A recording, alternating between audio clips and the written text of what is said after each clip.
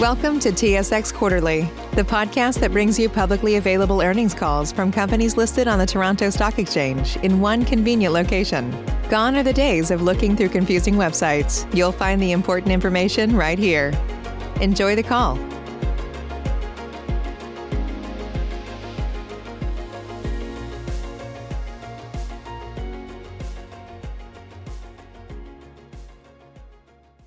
Good day, everyone, and welcome to Stantec's fourth quarter 2020 earnings results conference call. Leading the call today are Gord Johnston, President and Chief Executive Officer, and Theresa Jang, Executive Vice President and Chief Financial Officer. Stantec invites those dialing in to view the slide presentation, which is available in the Investor section at stantec.com. Today's call is also webcast. Please be advised that if you have dialed in while also viewing the webcast, you should mute your computer as there is a 20-second delay between the call and the webcast. All information provided during the conference call is subject to the forward-looking statement qualification set out on slide 2, detailed in Stantec's management's discussion and analysis, and incorporated in full for the purposes of today's call. Dollar amounts discussed in today's call are expressed in Canadian dollars and are generally rounded. With that, I am pleased to turn the call over to Mr. Gord Johnston. Please go ahead, sir. Good morning, and thank you for joining us. I'll begin our call today with a look back at 2020, review our progress over the year, and provide an update on fourth quarter business performance. Theresa will then delve deeper into the financial results and review our 2021 targets, and then I'll return to provide closing remarks. In 2020, a year marked by unprecedented business disruption caused by the COVID-19 pandemic, Stantec continued to demonstrate our operational resilience. The diversity of our business, our global reach, and our deep connections to our employees, clients, and communities served as strengths as we weathered the storm. The world has changed over the past year, and there's been a shift in priorities. Sustainable development is now even more of a priority for governments, organizations, and investors around the world. And that's why I'm so proud that Stantec was named the 5th most sustainable company in the world and the 1st in North America by Corporate Knights. Operating sustainably is good for our employees, good for the environment, and good for the bottom line. With our continued focus on operational performance, we came into 2020 well positioned, and our focused execution throughout 2020 drove the best financial performance in Stantec's 65-year history. We've also laid the foundation for future earnings growth through the value creators of excellence, people, innovation, and growth, which are the cornerstones of the strategic plan we rolled out at the end of 2019. Despite the disruption caused by the pandemic, we were able to deliver revenues that were consistent with 2019 as a result of the dedication of our employees and our focus on efficient project delivery. Through solid project execution and exceptional cost management, we delivered a strong 15.7% adjusted EBITDA margin. Lower interest costs resulting from strong cash flow management and tax recoveries recognized in the fourth quarter further contributed to a 10% year-over-year increase in adjusted diluted earnings per share to make 2020 a record year. We exited 2020 with an enviable backlog that grew organically by 3.1% year-over-year to $4.4 billion, representing approximately 11 months of work.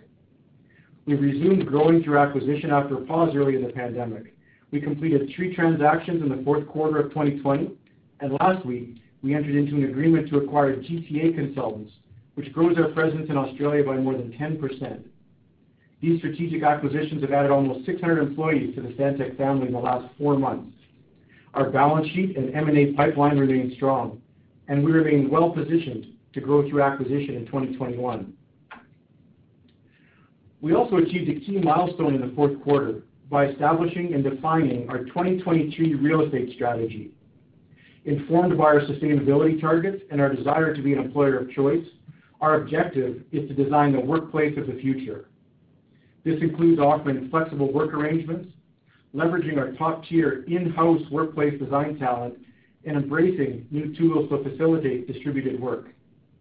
Our strategy is informed by both a survey of our employees' preferred work arrangements and a detailed review of our entire office lease portfolio.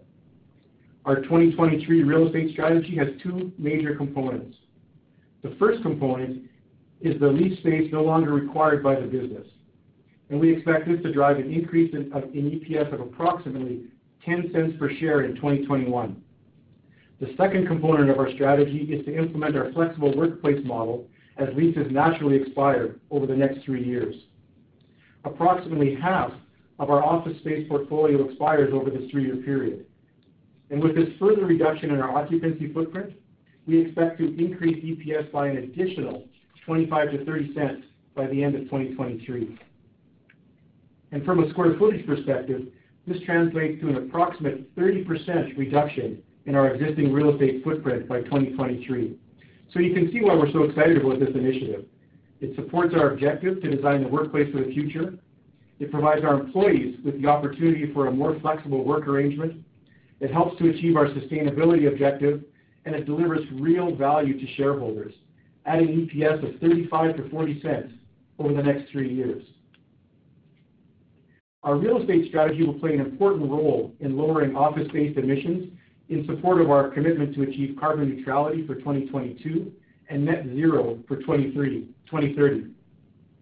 The efficiency of our operations, our profitability, and our sustainability are all woven into our long-term strategy. We consistently come out on top in sustainability ratings across multiple independent third parties. In addition to our corporate Knights ranking, Stantec is rated as a climate leader with an A- score by CDP, and we're the only firm in our space that has achieved that rating for the last 3 years. And this illustrates that sustainability isn't something new for Stantec. It's been part of our DNA for decades. Our ISS ESG quality score continues to outperform our peers year after year, and our Sustainalytics rates our ESG score as low, which again is top of class.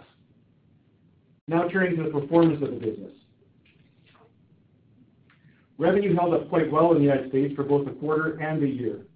We saw a modest growth in our water business through expansion efforts into our Pacific and U.S. markets in particular.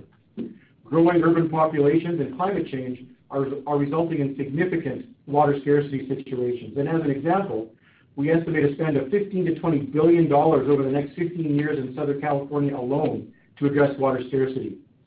In October, we announced that we're leading the Pure Water San Diego program, a multi-billion-dollar initiative to supply local, sustainable water to San Diego's 1.4 million residents.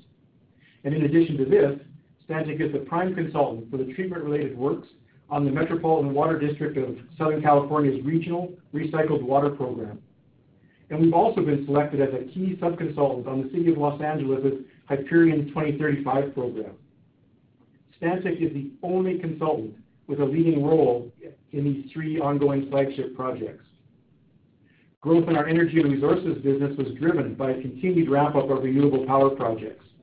And we see significant opportunities for Stantec energy and resources and environmental services business going forward, with the U.S. officially rejoining the Paris Climate Accord. Partly offsetting this growth was the continued wind-down of several major transportation projects. In addition, our buildings business is still being impacted by the pandemic, but we're beginning to see growing momentum in the pivot towards e-commerce, healthcare, and other sectors, including the U.S. federal government. Our business development pipeline was very active during the fourth quarter. And in addition to the Pure Water contract I just touched on, we also announced that we're the prime consultant as part of a P3 team for 6 public schools in Maryland. We were awarded the design and rehab of 9 key bridge projects. And earlier this week, we announced our lead designer role for a heavy repair and overhaul facility design build project for the Washington Metropolitan Transit Authority. Revenue generation in Canada was solid due to our strong focus on our clients and account management programs. We saw organic growth in our water and environmental services businesses during the fourth quarter, partly offsetting a contraction in energy and resources, buildings, and infrastructure.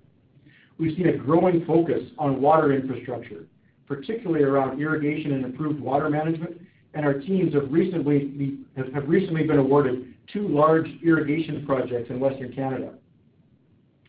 We signed 3 major hospital contracts in the quarter, including our role on the St. Paul's Hospital project in Vancouver, demonstrating our growing momentum around the pivot to healthcare currently taking place in our Canadian buildings group. We also announced our participation in the 360 Transit Alliance joint venture during the quarter, which will oversee an estimated $28.5 billion in capital investment for Toronto's transit infrastructure. Organic growth in our UK water business was driven by the ramp-up of the AMP7 frameworks through 2020. We've increased our market share of these 5+ year frameworks, winning most of the key water utilities in the UK, including Thames Water, which is the largest UK utility and serves roughly 15 million customers. The AMP7 frameworks we've secured total approximately $120 million a year across the UK business, securing our backlog to 2025 and beyond. Australia and New Zealand have also begun to adopt the service delivery model. And in 2020, we won key programs with utilities like Sydney Water, Melbourne Water, and Brisbane Water in Australia, and with Christchurch, Wellington, and Watercare in New Zealand, securing our backlog to 2023 and beyond, and totaling roughly $70 million a year. Transportation stimulus funding in the UK and New Zealand are fueling the infrastructure business in these regions.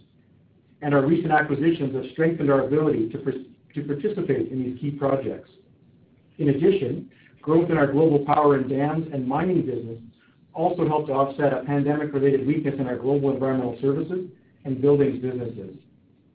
During the quarter, we signed several projects funded by European development agencies, including a contract for the conceptual design of the multi-purpose port on Kirimati Island and on West Africa's Regional Transportation Governance Project. And we're also awarded the Somerset Dam Improvement Project in Queensland, Australia. And with this award, we are currently working on virtually every major dam improvement project in Australia. Overall, our business performed very well in 2020, and we enter 2021 with growing optimism thanks to the strength of our client relationships, solid backlog, and the positive trends impacting many of our business operating units. And with that, I'll turn the call over to Teresa for a review of our financial performance and our outlook. Thanks, Gord, and good morning, everyone. Adjusted net income from continuing operations for the fourth quarter increased 28% to $67 million, which represented 7.8% of net revenue. Adjusted earnings per share also increased 28% to 60 cents per share. Q4 earnings exceeded our expectations, with net revenue generation slightly stronger and discretionary costs significantly lower than anticipated. Our solid adjusted EBITDA margin of 16.1% was bolstered by approximately 50 basis points as a result of the recovery of claim costs on a historical project. But even excluding this non-recurring item, adjusted EBITDA was very solid, reflecting our success in mitigating COVID-19's impact on organic net revenue growth and gross margins. Also in Q4, strong cash flow generation led to lower than expected interest expense.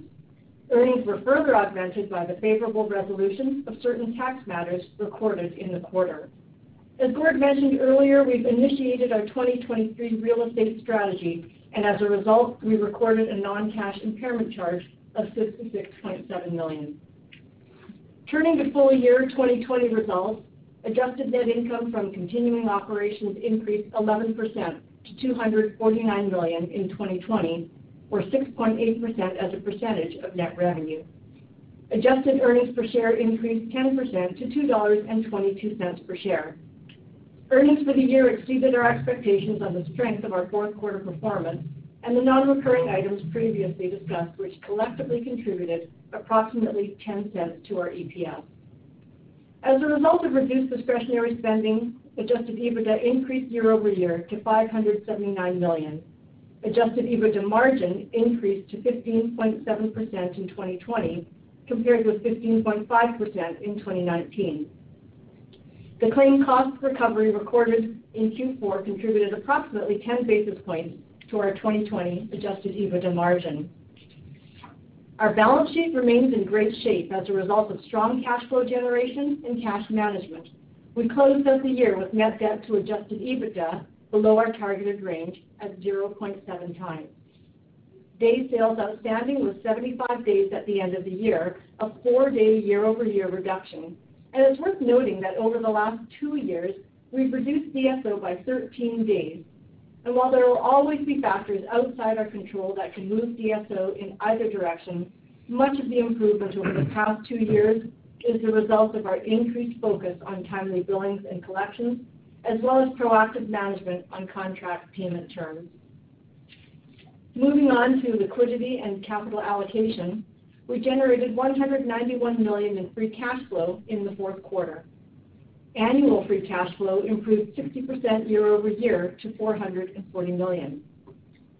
During the year, we returned $148 million to shareholders, $68 million through the payment of our dividend and $80 million through share buybacks. On October 8, we strengthened our capital structure through our inaugural bond offering, issuing $300 million of 7-year notes. And we continue to focus on disciplined capital allocation, balancing the return of capital to shareholders with opportunities to deploy capital towards acquisition activity. Yesterday, we announced that our board has increased our dividends by 6.5%, reflecting our ongoing confidence in our long-term profitability. Our performance in 2020, along with the progress of our strategic initiatives, has increased our earnings expectations for 2021 from the outlook we established in November 2020. The main driver is the cost savings we'll garner from reduced occupancy costs, which, as Gord mentioned, will add approximately 10 cents per share to 2021 EPS. This will completely offset the absence of the 10 cents we generated from the non-recurring claim costs and tax recoveries in 2020. And we expect to grow 2021 earnings further, driving to an overall year-over-year increase on a percentage basis in the low to mid-single digits. We're also today increasing our 2021 targets by raising the top end of our adjusted EBITDA margin by 50 basis points to 16%. This is driven by our continued strong operating performance and our expectation that discretionary spending will stay lower for longer, given current travel restrictions. However, given the ongoing uncertainties associated with the pandemic, we've left the low end of the range at 14.5%. We're now expecting adjusted net income to be greater than 6.5% of net revenue, a 50 basis point increase in our target. And we've also raised our adjusted return on invested capital target by 50 basis points to be greater than 9.5%. And with that, I'll turn it back to Gord for his concluding remarks. Thanks, Teresa. Through 2020, we made excellent progress on the strategic plan we launched in December 2019, despite the challenges posed by the pandemic. And I encourage you to review our annual report for a more in-depth review of our key accomplishments. As Teresa and I spoke about earlier, our 2023 real estate strategy, with the goal of reducing our office lease footprint by 30% over the next 3 years, will result in a material increase to net income and EPS growth. We're also affirming today that we intend to meet our long-term financial targets as set out in our strategic plan by the end of 2023. We enter this year with a solid backlog of $4.4 billion and expect to return to low to mid-single-digit organic growth over the balance of 2021. We're back in the full swing of our M&A program, and we're ready to continue down this path in 2021 with the benefit of our strong balance sheet and a robust M&A pipeline. I want to close by thanking our employees for remaining steadfast through the pandemic. It's their hard work in continuing to execute our strategic plan and serving our clients that drove record earnings in 2020 while achieving best-in-class sustainability rankings. And we're going to continue to lean on our core values of doing what's right and putting people first as we move forward into 2021 and beyond. And with that, we'll open up the call to questions. Operator? Save big on brunch for mom, all in the Kroger app. Get 16-ounce packs of flavorful Angus 90% lean ground sirloin for $4.99 each with a digital coupon. Then buy 2, get 2 free on 12 packs of delicious Coca-Cola, Pepsi, or 7-Up, all with your card. Shop these deals at your local Kroger, less than 5 miles away. Or tap the screen now to download the Kroger app to save big today. Kroger, fresh for everyone. Prices and product availability subject to change. Restrictions apply. See site for details.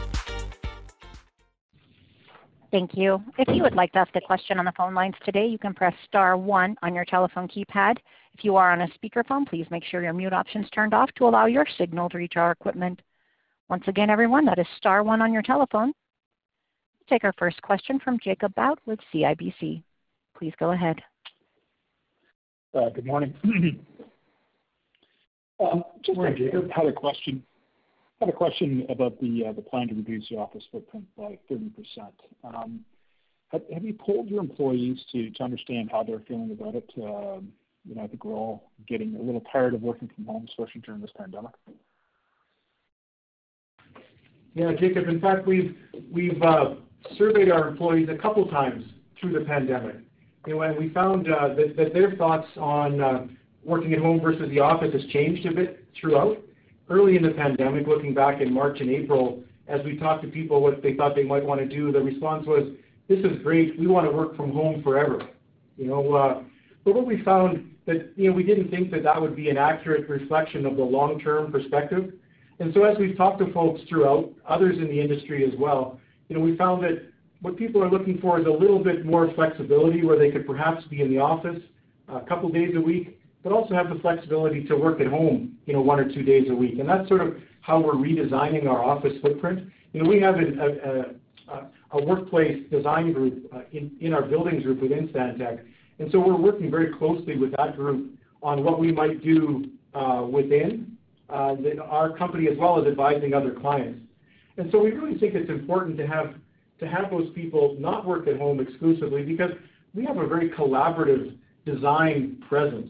And so it is important for us to still be able to bring people together. So as we look at our longer-term footprint, with a certain percent still being full-time in the office, another percentage being part-time office with maybe some flexibility to work at home once in a while, but there will be a small subset that we will allow to work at home full-time. And based upon that design, that's where we looked at that roughly a 30% reduction in our occupancy footprint. Okay. And you said there's a 10-cent impact for 2021 and 35 to 40 over the next 3 years?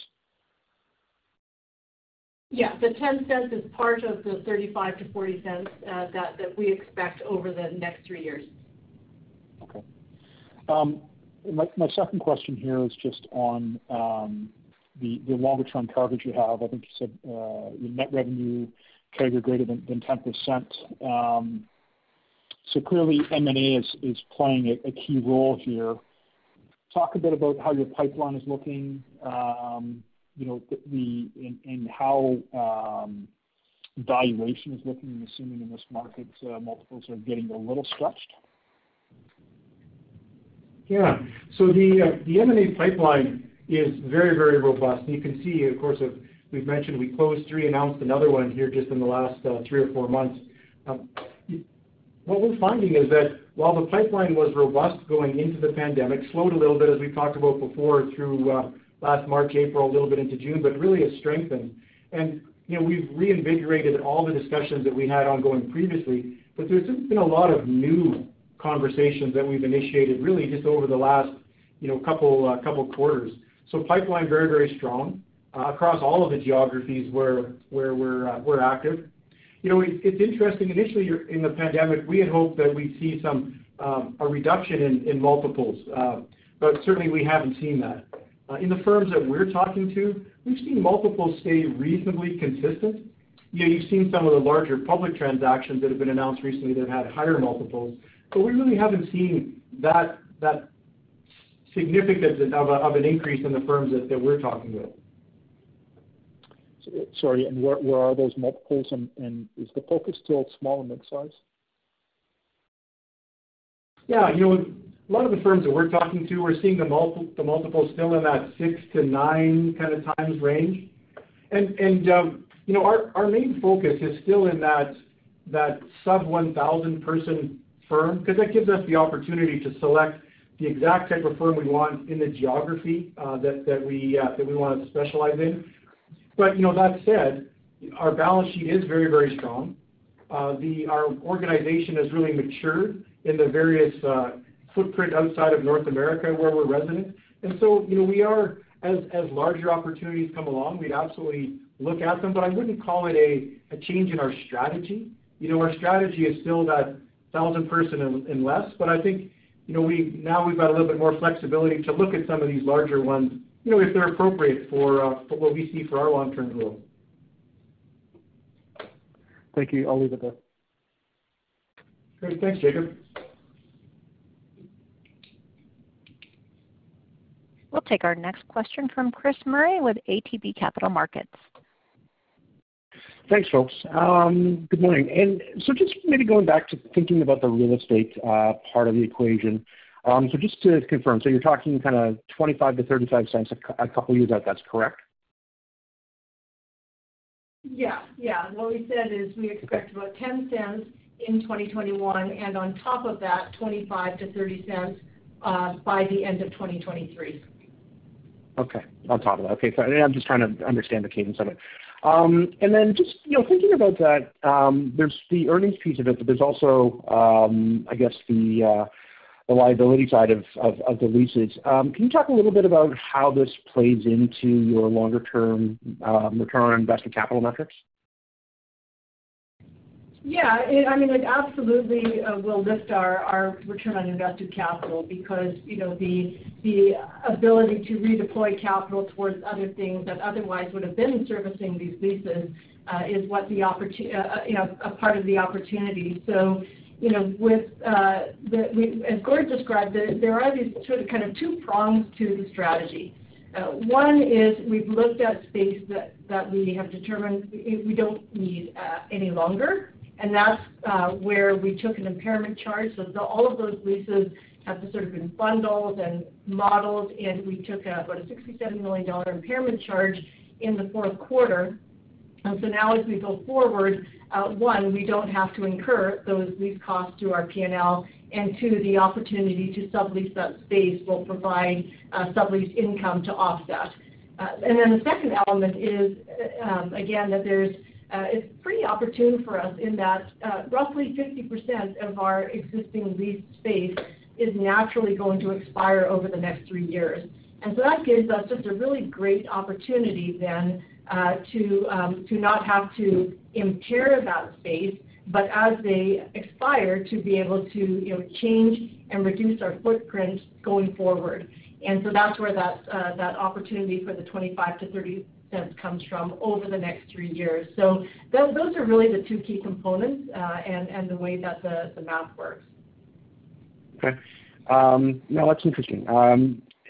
Gord, just I guess the other question I have for you is just thinking about, your longer-term net revenue growth. The interesting part about putting in a CAGR number when you change the timing is that it moves around. But, if I go back historically, and you talked a little bit to it, I think, to an earlier question about, that 1,000 person. There were years that you guys were doing 15, 16 acquisitions a year of various sizes and then, a platform every couple of years.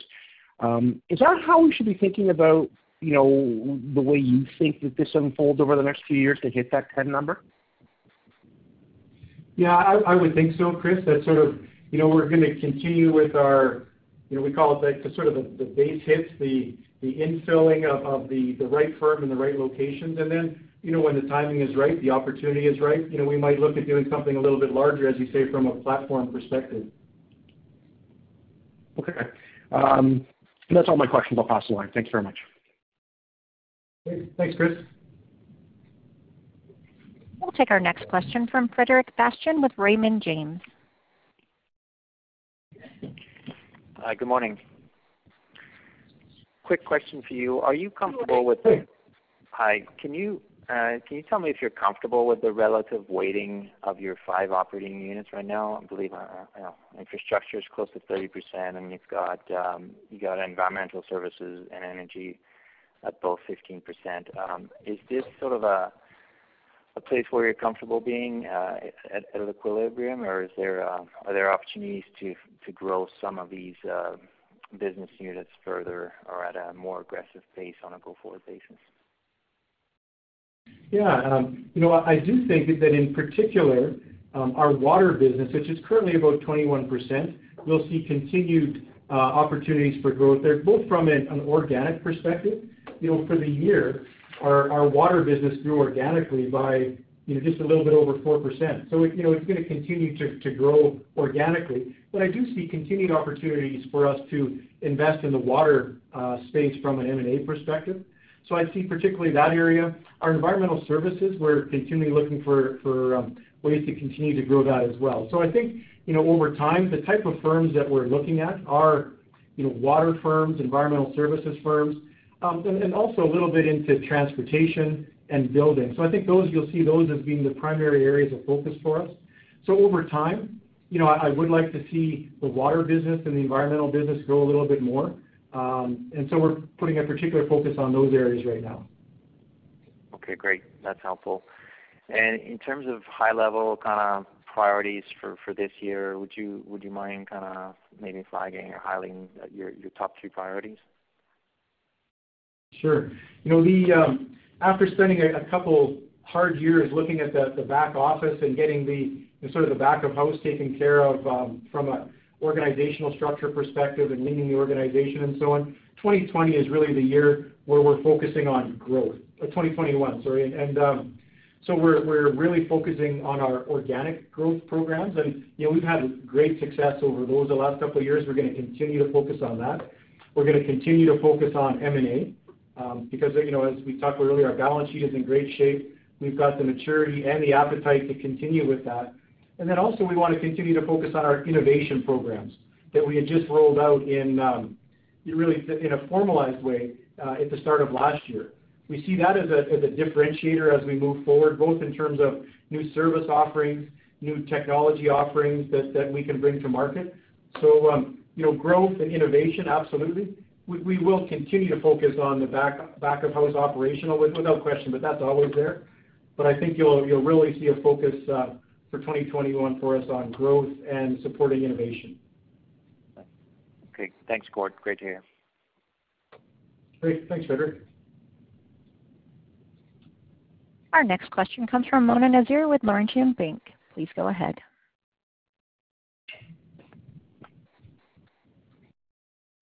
Good morning, and thank you for taking my question.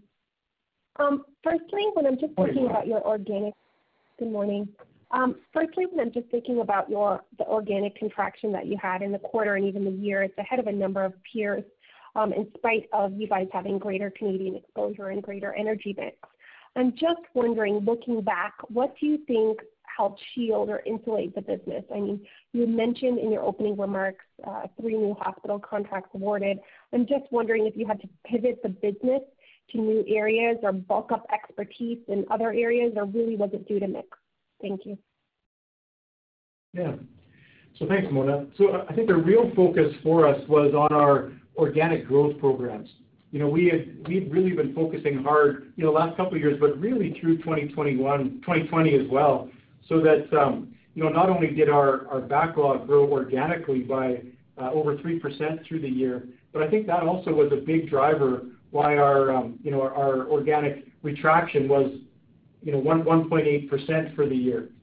But to your point about pivoting, I think that's exactly right as well. And you know, nowhere did we see that as evident as in our buildings business, where, you know, the commercial work that we were doing, restaurant fit-ups, new retail, you know, a lot of those projects got pushed off to the right. But we really pivoted to healthcare, particularly in Canada and Australia, and we pivoted towards e-commerce facilities and doing a lot of great support. We have some global MSAs, master services agreements, with those firms. So I think it's really the focus on organic growth through. We've got a number of solid programs, our account management program, we have a corporate campaigns program, a strategic growth initiatives program. So I think those are very, very important and will continue to drive growth through 2021. Okay, that's helpful. Thank you. And when I'm just going through the MD&A, the headcount is stated in there as 22,000. I just wanted to, you know, ask, since year end, have you taken any steps to right-size the business in any areas, or are there plans to in the future? And just related to that, how is utilization sitting? Yeah, so from a headcount perspective, you know, absolutely, we've had to manage our headcount throughout the year. We've addressed that proactively in managing utilization. We actually saw our utilization rates early in the pandemic spike by 3 to 4%, and then they've sort of come down to more normal type seasonally adjusted levels. But what we really tried to do, in addition, was to not go too far from a headcount reduction perspective, because, you know, we see the work is there, as you can see from our growth in our backlog. We see the opportunity for good stimulus from a number of different government locations coming here in 2021. And so as a result of that, we wanted to make sure that we had the right team to drive us forward into the future as well. Okay, so would it be fair to say, though, that any right-sizing that did occur in the year? Because the 2019 headcount was 22,000 as well. So any right-sizing that did occur in the year was largely offset by M&A? Yeah, I think that's a fair statement, Mona. Okay, perfect. And just lastly for me, and going back to the M&A, it's just really more of a confirmation. I understand you have made a number of smaller size tuck-ins, and you did speak about a number of new conversations occurring with targeted firms. But given current leverage levels, is it feasible that we could see a number of medium-sized transactions, call it 4 to 5 transactions, kind of simultaneously or within a shorter time frame that could bring in a potential like combined 3,000 people over 5 or 6 transactions, or would that be outside of the targeted pace? I think our balance sheet would certainly support that, but it really all depends on the opportunities. We have to find the right firms in the right geographies that are selling have the right motivation to sell. So, if the opportunities were there, we certainly could drive that forward. But we're not trying to hit a particular quota. We want to stay continued to be disciplined in our M&A strategies, what we're paying, so that we can see that long-term accretion to our share price. But if the right firms come along, you're right. We've got the balance sheet room to do it. Okay, perfect. So it wouldn't be outside of the realm of possibilities. Okay, that's great. Thank you. I'll leave it there. Great. Thanks, Mona. Thank you. Our next question comes from Michael Tupholme with TD Securities. Thanks. Good morning. Morning, Michael. My first question relates to your organic revenue growth guidance. You've talked about, or you've reiterated your expectation for low to mid-single digit organic growth in 2021, which is consistent with what you had talked about last quarter. I'm just wondering how we should think about that as we progress through the year, including whether or not we should be thinking about year-over-year organic growth in the first quarter being negative, or is that a positive? Yeah, that's exactly where our thoughts are as well, Michael. Q1 of this year is comparing against pre-pandemic Q1 of 20. So we do still foresee some overall organic retraction in Q1, but really that low to mid single digits is sort of where we expect to be with through Q2, 3, and 4, particularly loaded towards the back half. But that's sort of an annualized number that we would see in that low to mid single digits. Okay, perfect. Thanks. And then just sticking with organic growth, you provided some detail around your expectations for your geographic regions. On that front, can you talk a little bit about the thinking behind muted organic growth in the U.S.? I know your guidance doesn't incorporate any U.S. infrastructure that may come, but seems as though expectations for overall general growth in the U.S. are fairly upbeat. So wondering just what's driving the muted outlook there, and I know that isn't any different than you talked about last quarter, but just some thoughts there. And then secondly, any commentary on growth expectations by business operating unit as well? Sure. Well, in the U.S., we were, just sort of being consistent and cautious. We do believe that there will be a U.S. infrastructure stimulus package coming out. The industry thoughts were that President Biden would announce it in February. There was some speculation he might have done it yesterday, but I think we're working through some other, he's working through some other things first, of course. So, we do see that stimulus program coming, but again, there's probably going to be, it could be a quarter or two lag from when it's announced to when, our industry in general would begin to start generating some revenue from it. So, I think we're just being cautious there. But, as we look at the various the various business operating units to your second question, buildings overall, as an example, the commercial market remains challenged, but we've really seen this pivot to healthcare coming in the building segment. And, we talked about the St. Paul's project in Vancouver, but we were also awarded 2 additional projects with Trillium Health Partners there in the Toronto area, in the Mississauga Hospital, Queensway Health Centre, the Footscray Hospital in Australia. So we're seeing a lot of work in healthcare and buildings. We're seeing a lot of pivot to e-commerce as many of us, people are buying more and more things from e-commerce. So we do see, some good tailwinds for building coming. Particularly, I think we'll see that revenue generation coming in the second half of the year as these projects get ramped up.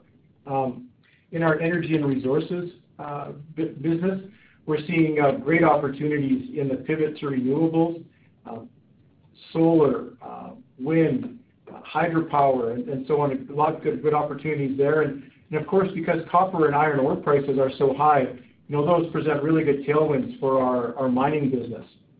In our environmental services business, 2020 was a very solid year for that business. Revenue was roughly flat from 2019, but we're seeing really solid backlog in that group and great opportunities to come see that happening as well.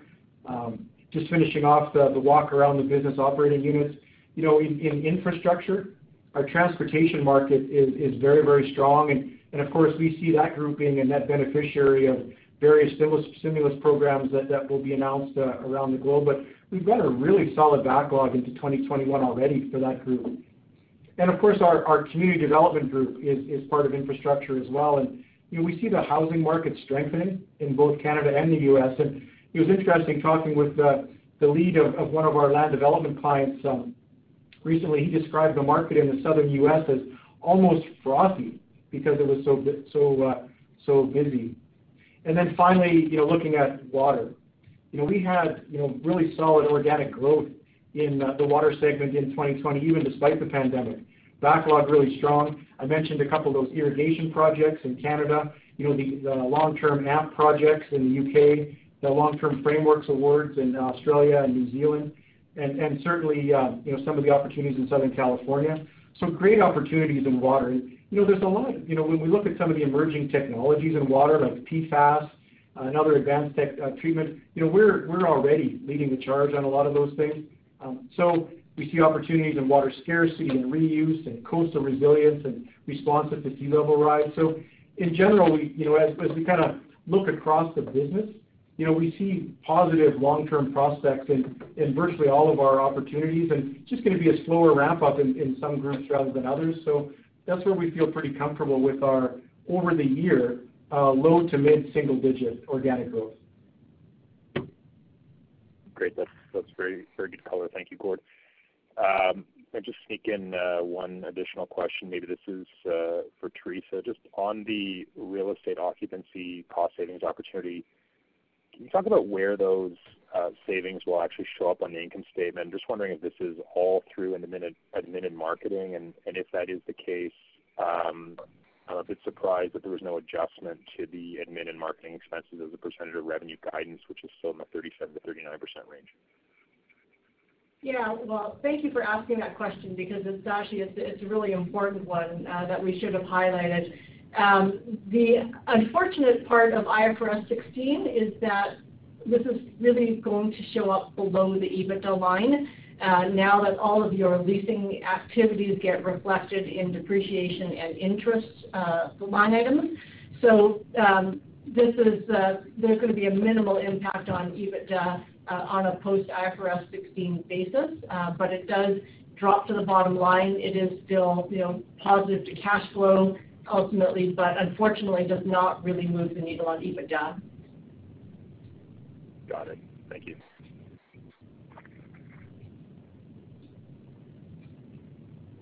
Great. Thanks, Michael. All right. We'll take our next question from Sabahat Khan with RBC Capital Markets. Thanks, and good morning.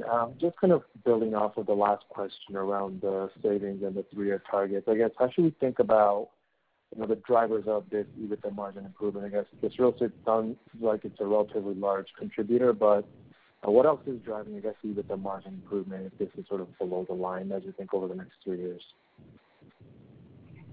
Sure. So, as we mentioned in our 2021 outlook, some of that is going to be driven, we expect, by continued discipline around our discretionary spending. We had expected it to start to ramp up a little sooner in 2021, but as we pointed to, the ongoing travel restrictions means that we will likely be able to push that out a little bit farther into the year, if not beyond that. We've also said, though, that we don't intend to go back to the level of spending that we were incurring pre-pandemic. We've got all of these fantastic collaboration tools, so we know that the need for travel can be addressed through these virtual meetings in a large degree. So, the direction we've given to people is, that when things do open up, we expect cost savings to continue, but certainly not to the level that we've enjoyed in 2020. Beyond that, we continue to look at our ability to leverage our Pune, India operations, which is delivers just, excellent delivery for us on both the design side and in our back office. And so, we are driving commitments throughout our business for how we can increase our footprint there. We're still currently in that 400 people range, and so there is a lot of opportunity for us to scale that up. And so that, that is really effective, beyond cost, but from just an efficiency standpoint of having that 24-hour clock to be able to use with the time zone differences. And beyond that, then it's continued focus on discipline, leveraging our Oracle backend systems that we continue to integrate all of our operations that again drive efficiency, and those are really the main things that we'll be focused on. Okay, so I guess some of the stuff that's on the discretionary side that's going up, is some of that maybe offsetting the real estate savings. If I look at the net revenue CAGR greater than 10% and net earnings CAGR or EPS CAGR of about 11% or more, I guess is there maybe some puts and takes with the real estate savings maybe being offset by some of the discretionary spend that you were mentioning that might come back? Yeah, I think so. I think that's a reasonable assumption. Okay, great. And then I guess just looking at the 3-year targets, the ones that you put out originally a few years ago, they did mention organic growth CAGR in there as well. Like I know you're mentioning the 2021 organic growth will be there. I guess, how are you thinking about 2022 and beyond? Is it just maybe the lack of visibility that's keeping you from putting those targets? How are you thinking about organic growth over that 3-year period? We've always talked about our net revenue CAGR of greater than 10%, sort of as that number. We haven't really split out organic growth. We typically will provide our targets for organic growth for the current year, for 2021, but we haven't really looked at providing organic growth numbers for 2022, 2023. There's a little bit of, my crystal ball isn't completely clear, as I'm not sure anyone's is about, what's going to happen during the latter part of the year when the opportunities will come. But, if what we've seen even through the pandemic is any indication, we're just going to keep focusing on our clients, focusing on the various organic growth programs we have, and hope just to continue with growth in that area in the years to come.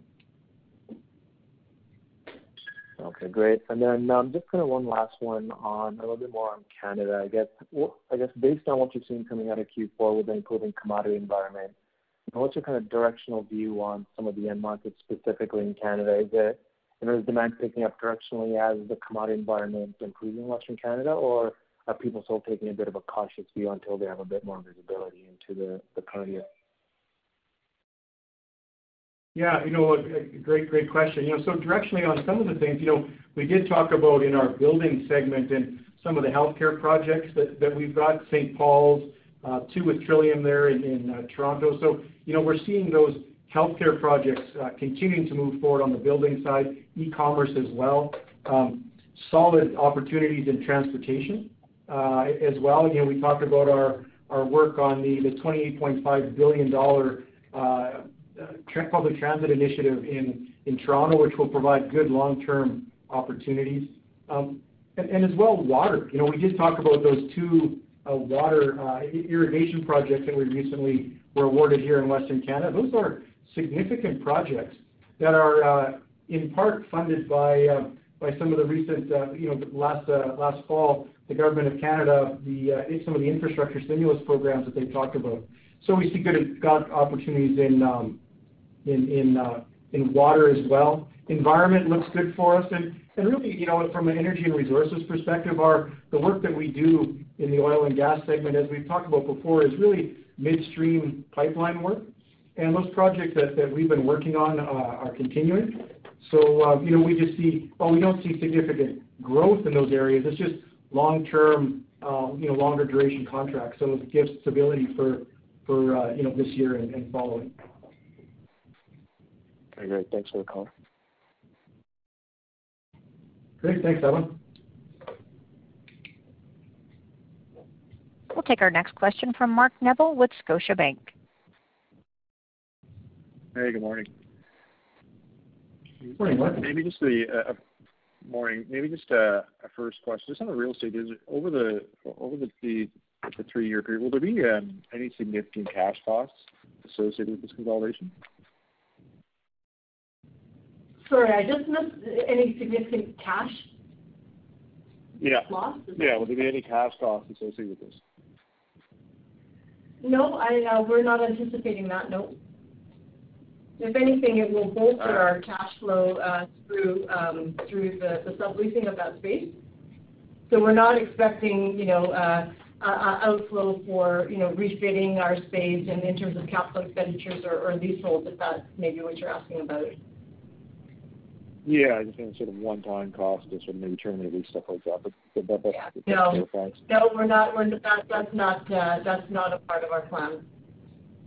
Okay. Maybe just a question again on the 3-year plan.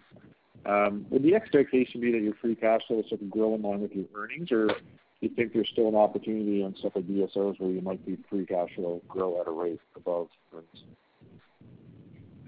I think there's always an opportunity. I think we've shown over the last couple of years that we can move the dial on that pretty dramatically. How much more there is, we're always going to try to improve on that. So certainly there's a continued focus on it. So I'd say, yeah, there is an opportunity. I'm not sure that it'll be as dramatic as we've seen in the last couple of years. Right. Okay. Thanks for taking the questions. Good luck. Okay. Thanks, Mark. We'll take our next question from Yuri Lynk with Canaccord Genuity. Hey, good morning. Morning, Yuri. Morning. Gord, I just wanted to ask another question on the real estate footprint. I mean, it doesn't strike you as a bit early to make a move like this? I mean, I know you said you surveyed your employees. They've done that, at our firm as well. And at first I was all for it, and now I'm, flip-flopping back and forth. I'd love to get back to the office. So just wondering if, it seems to me to be a little early. People can change their minds. And then beyond that, I mean, how do you control talent evaluation, managing utilization, fostering collaboration, which I think is important in your industry? Maybe just a little bit more detail on the steps you've taken. Yeah, no, great question. So what we've done there is, in addition to talking to our staff about what they're looking for, we're not looking to have everyone working remotely. As an example, the way that we're looking to roll out our footprint is roughly 50% of the people would be still full-time in the office.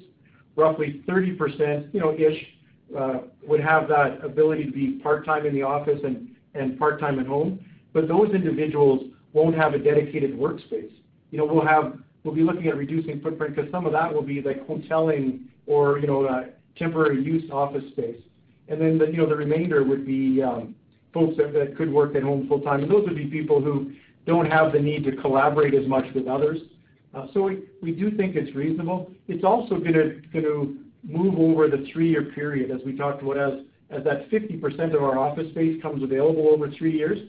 We don't anticipate that there'll be any need to adjust our program, but should we get some huge kickback or the industry changes significantly one way or the other, we still have the opportunity to respond. But I don't think that'll be the case, actually.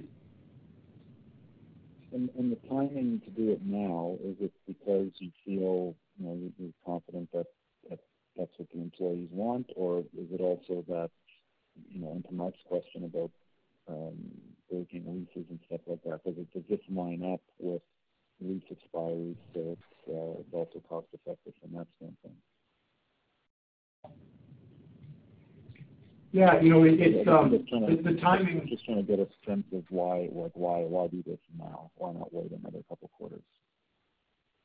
Right. Well, part of the reason for looking at it now is that we've actually been planning this real estate program. Actually, even from the latter part of 2019, we've been thinking about this. We've been talking to staff. And so really the pandemic just advanced some of those programs. Allowed us to try out people working from home. Is that really what they want, and work through those things? So I think that's important. The other thing that in part of the reduction in the that 30% square footage reduction is that we're also looking to reduce our average square footage per person. Those overall space planning standards, because we see our average square foot per person is lower in Europe, as an example, than it would be in North America. And so as we acquire firms and we bring them on, some of these firms have larger, less efficient square footage consumption of office space per employee. So we're looking to sort of get everyone back to more of a standard on that. So that's part of the square footage reduction, is that part. Part of it is the flexible work arrangement part, but really it's the fact that we announced it now is just part of our long-term planning that we've been working on for likely 18 months now. Okay, that's fair. Okay, thanks for taking the questions, and solid quarter, and I'm happy to see the outlook. Great, thanks, Yuri. Our next question comes from Maxim Stychev with National Bank Financial. Hi, good morning, Gord, Teresa. Morning, guys. Morning. Was wondering if I'm not sure if FEMA is already involved in the Texas situation.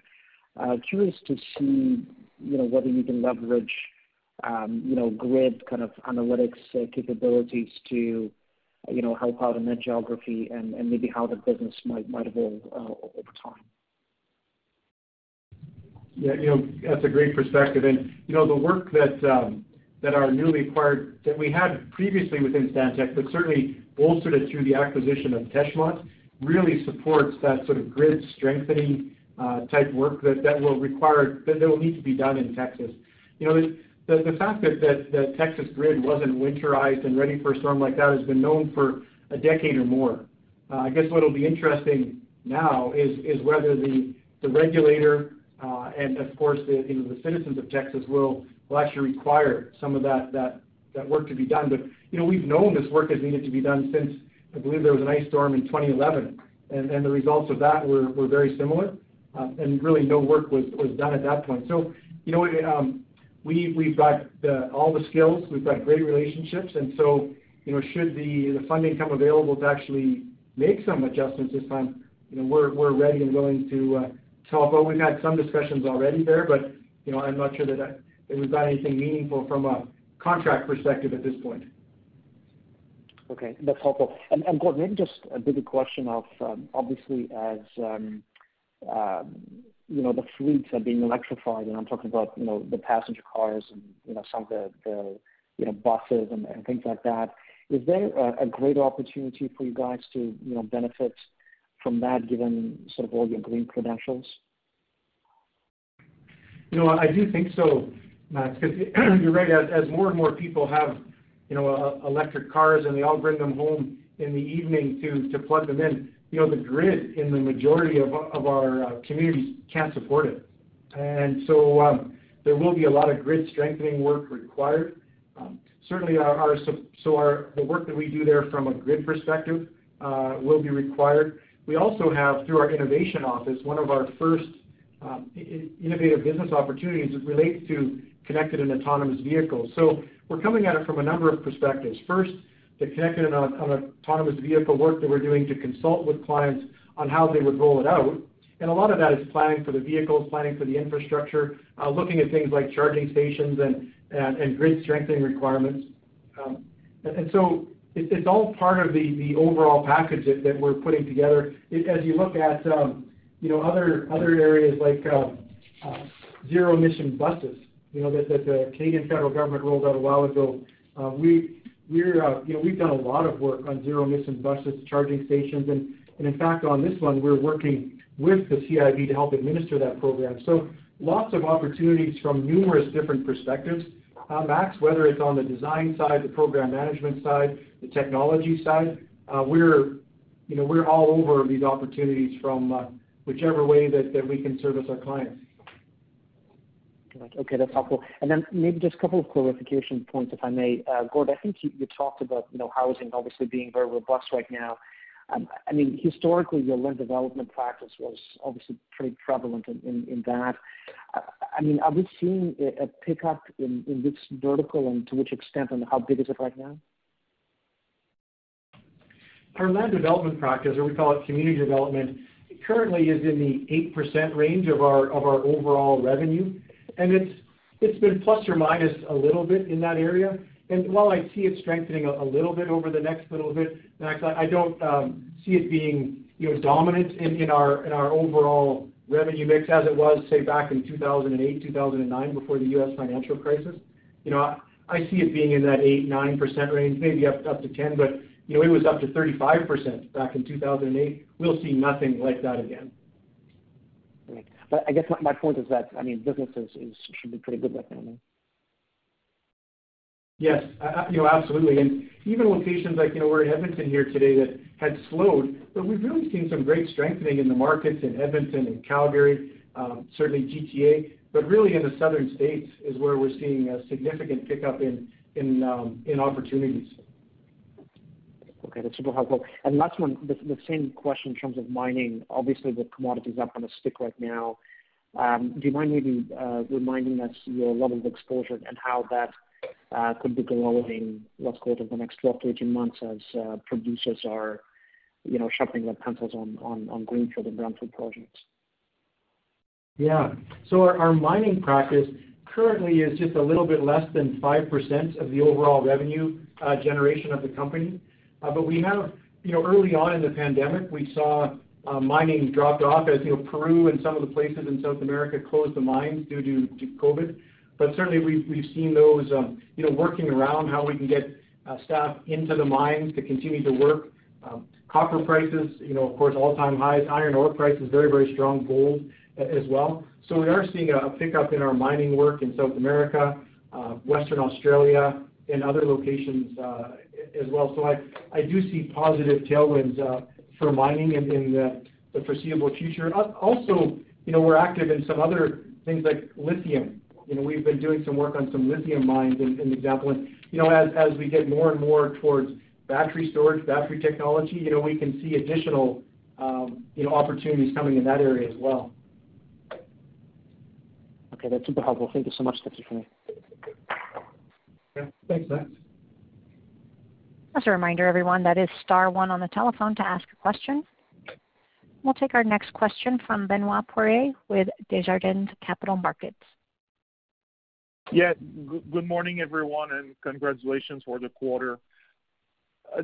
Just to come back on the real estate question with respect to the optimization plan, you provide great color about the potential impact in the years to come. But when looking at your average square feet per person, is it kind of is it an opportunity to get closer to your peers, or it's really leading the pack and lowering the average square feet per person and try to really make North America more comparable to Europe?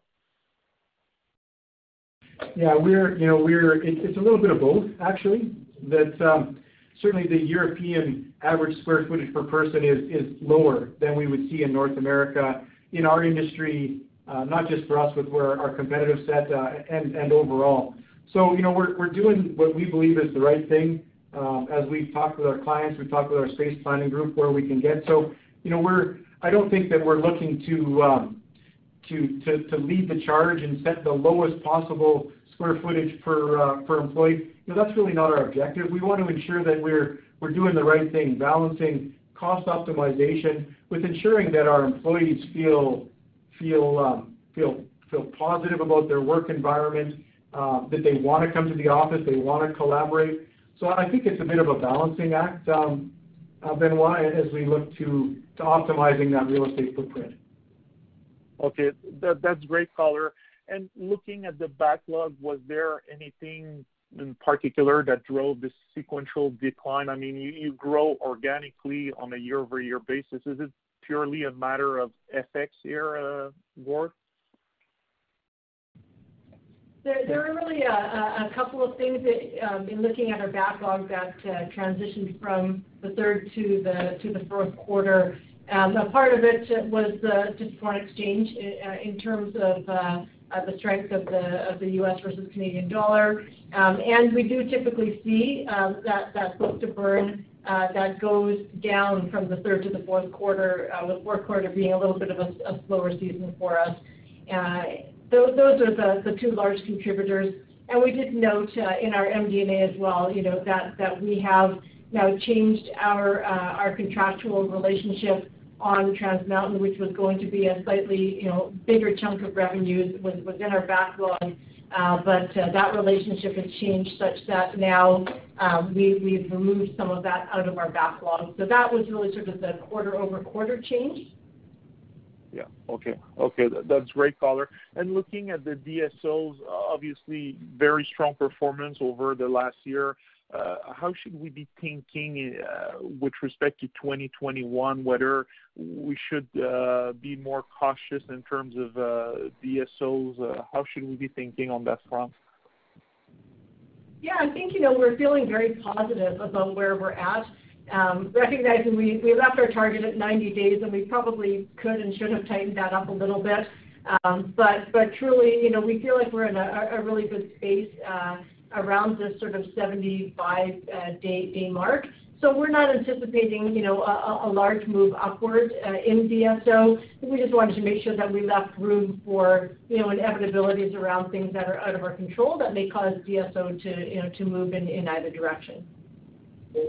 Okay. Thank you very much for the time. Thanks, Benoit. And that does conclude the question and answer session. I'd like to turn the call back over to Gord Johnston for any additional or closing remarks. Great. Well, thank you again for joining us on the call today. We look forward to speaking with you in the near future about our continued progress. So thanks again. Have a great day and stay healthy. Thanks, everyone. Thank you. And that does conclude today's presentation. Thank you for your participation. You may now disconnect.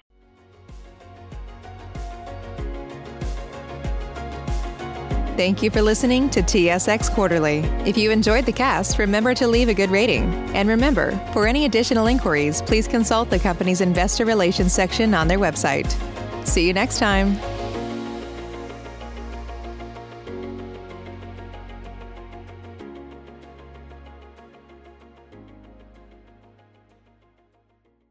Save big on brunch for mom, all in the Kroger app. Get 16-ounce packs of flavorful Angus 90% lean ground sirloin for $4.99 each with a digital coupon. Then buy 2, get 2 free on 12 packs of delicious Coca-Cola, Pepsi, or 7-Up, all with your card. Shop these deals at your local Kroger, less than 5 miles away. Or tap the screen now to download the Kroger app to save big today. Kroger, fresh for everyone. Prices and product availability subject to change. Restrictions apply. See site for details.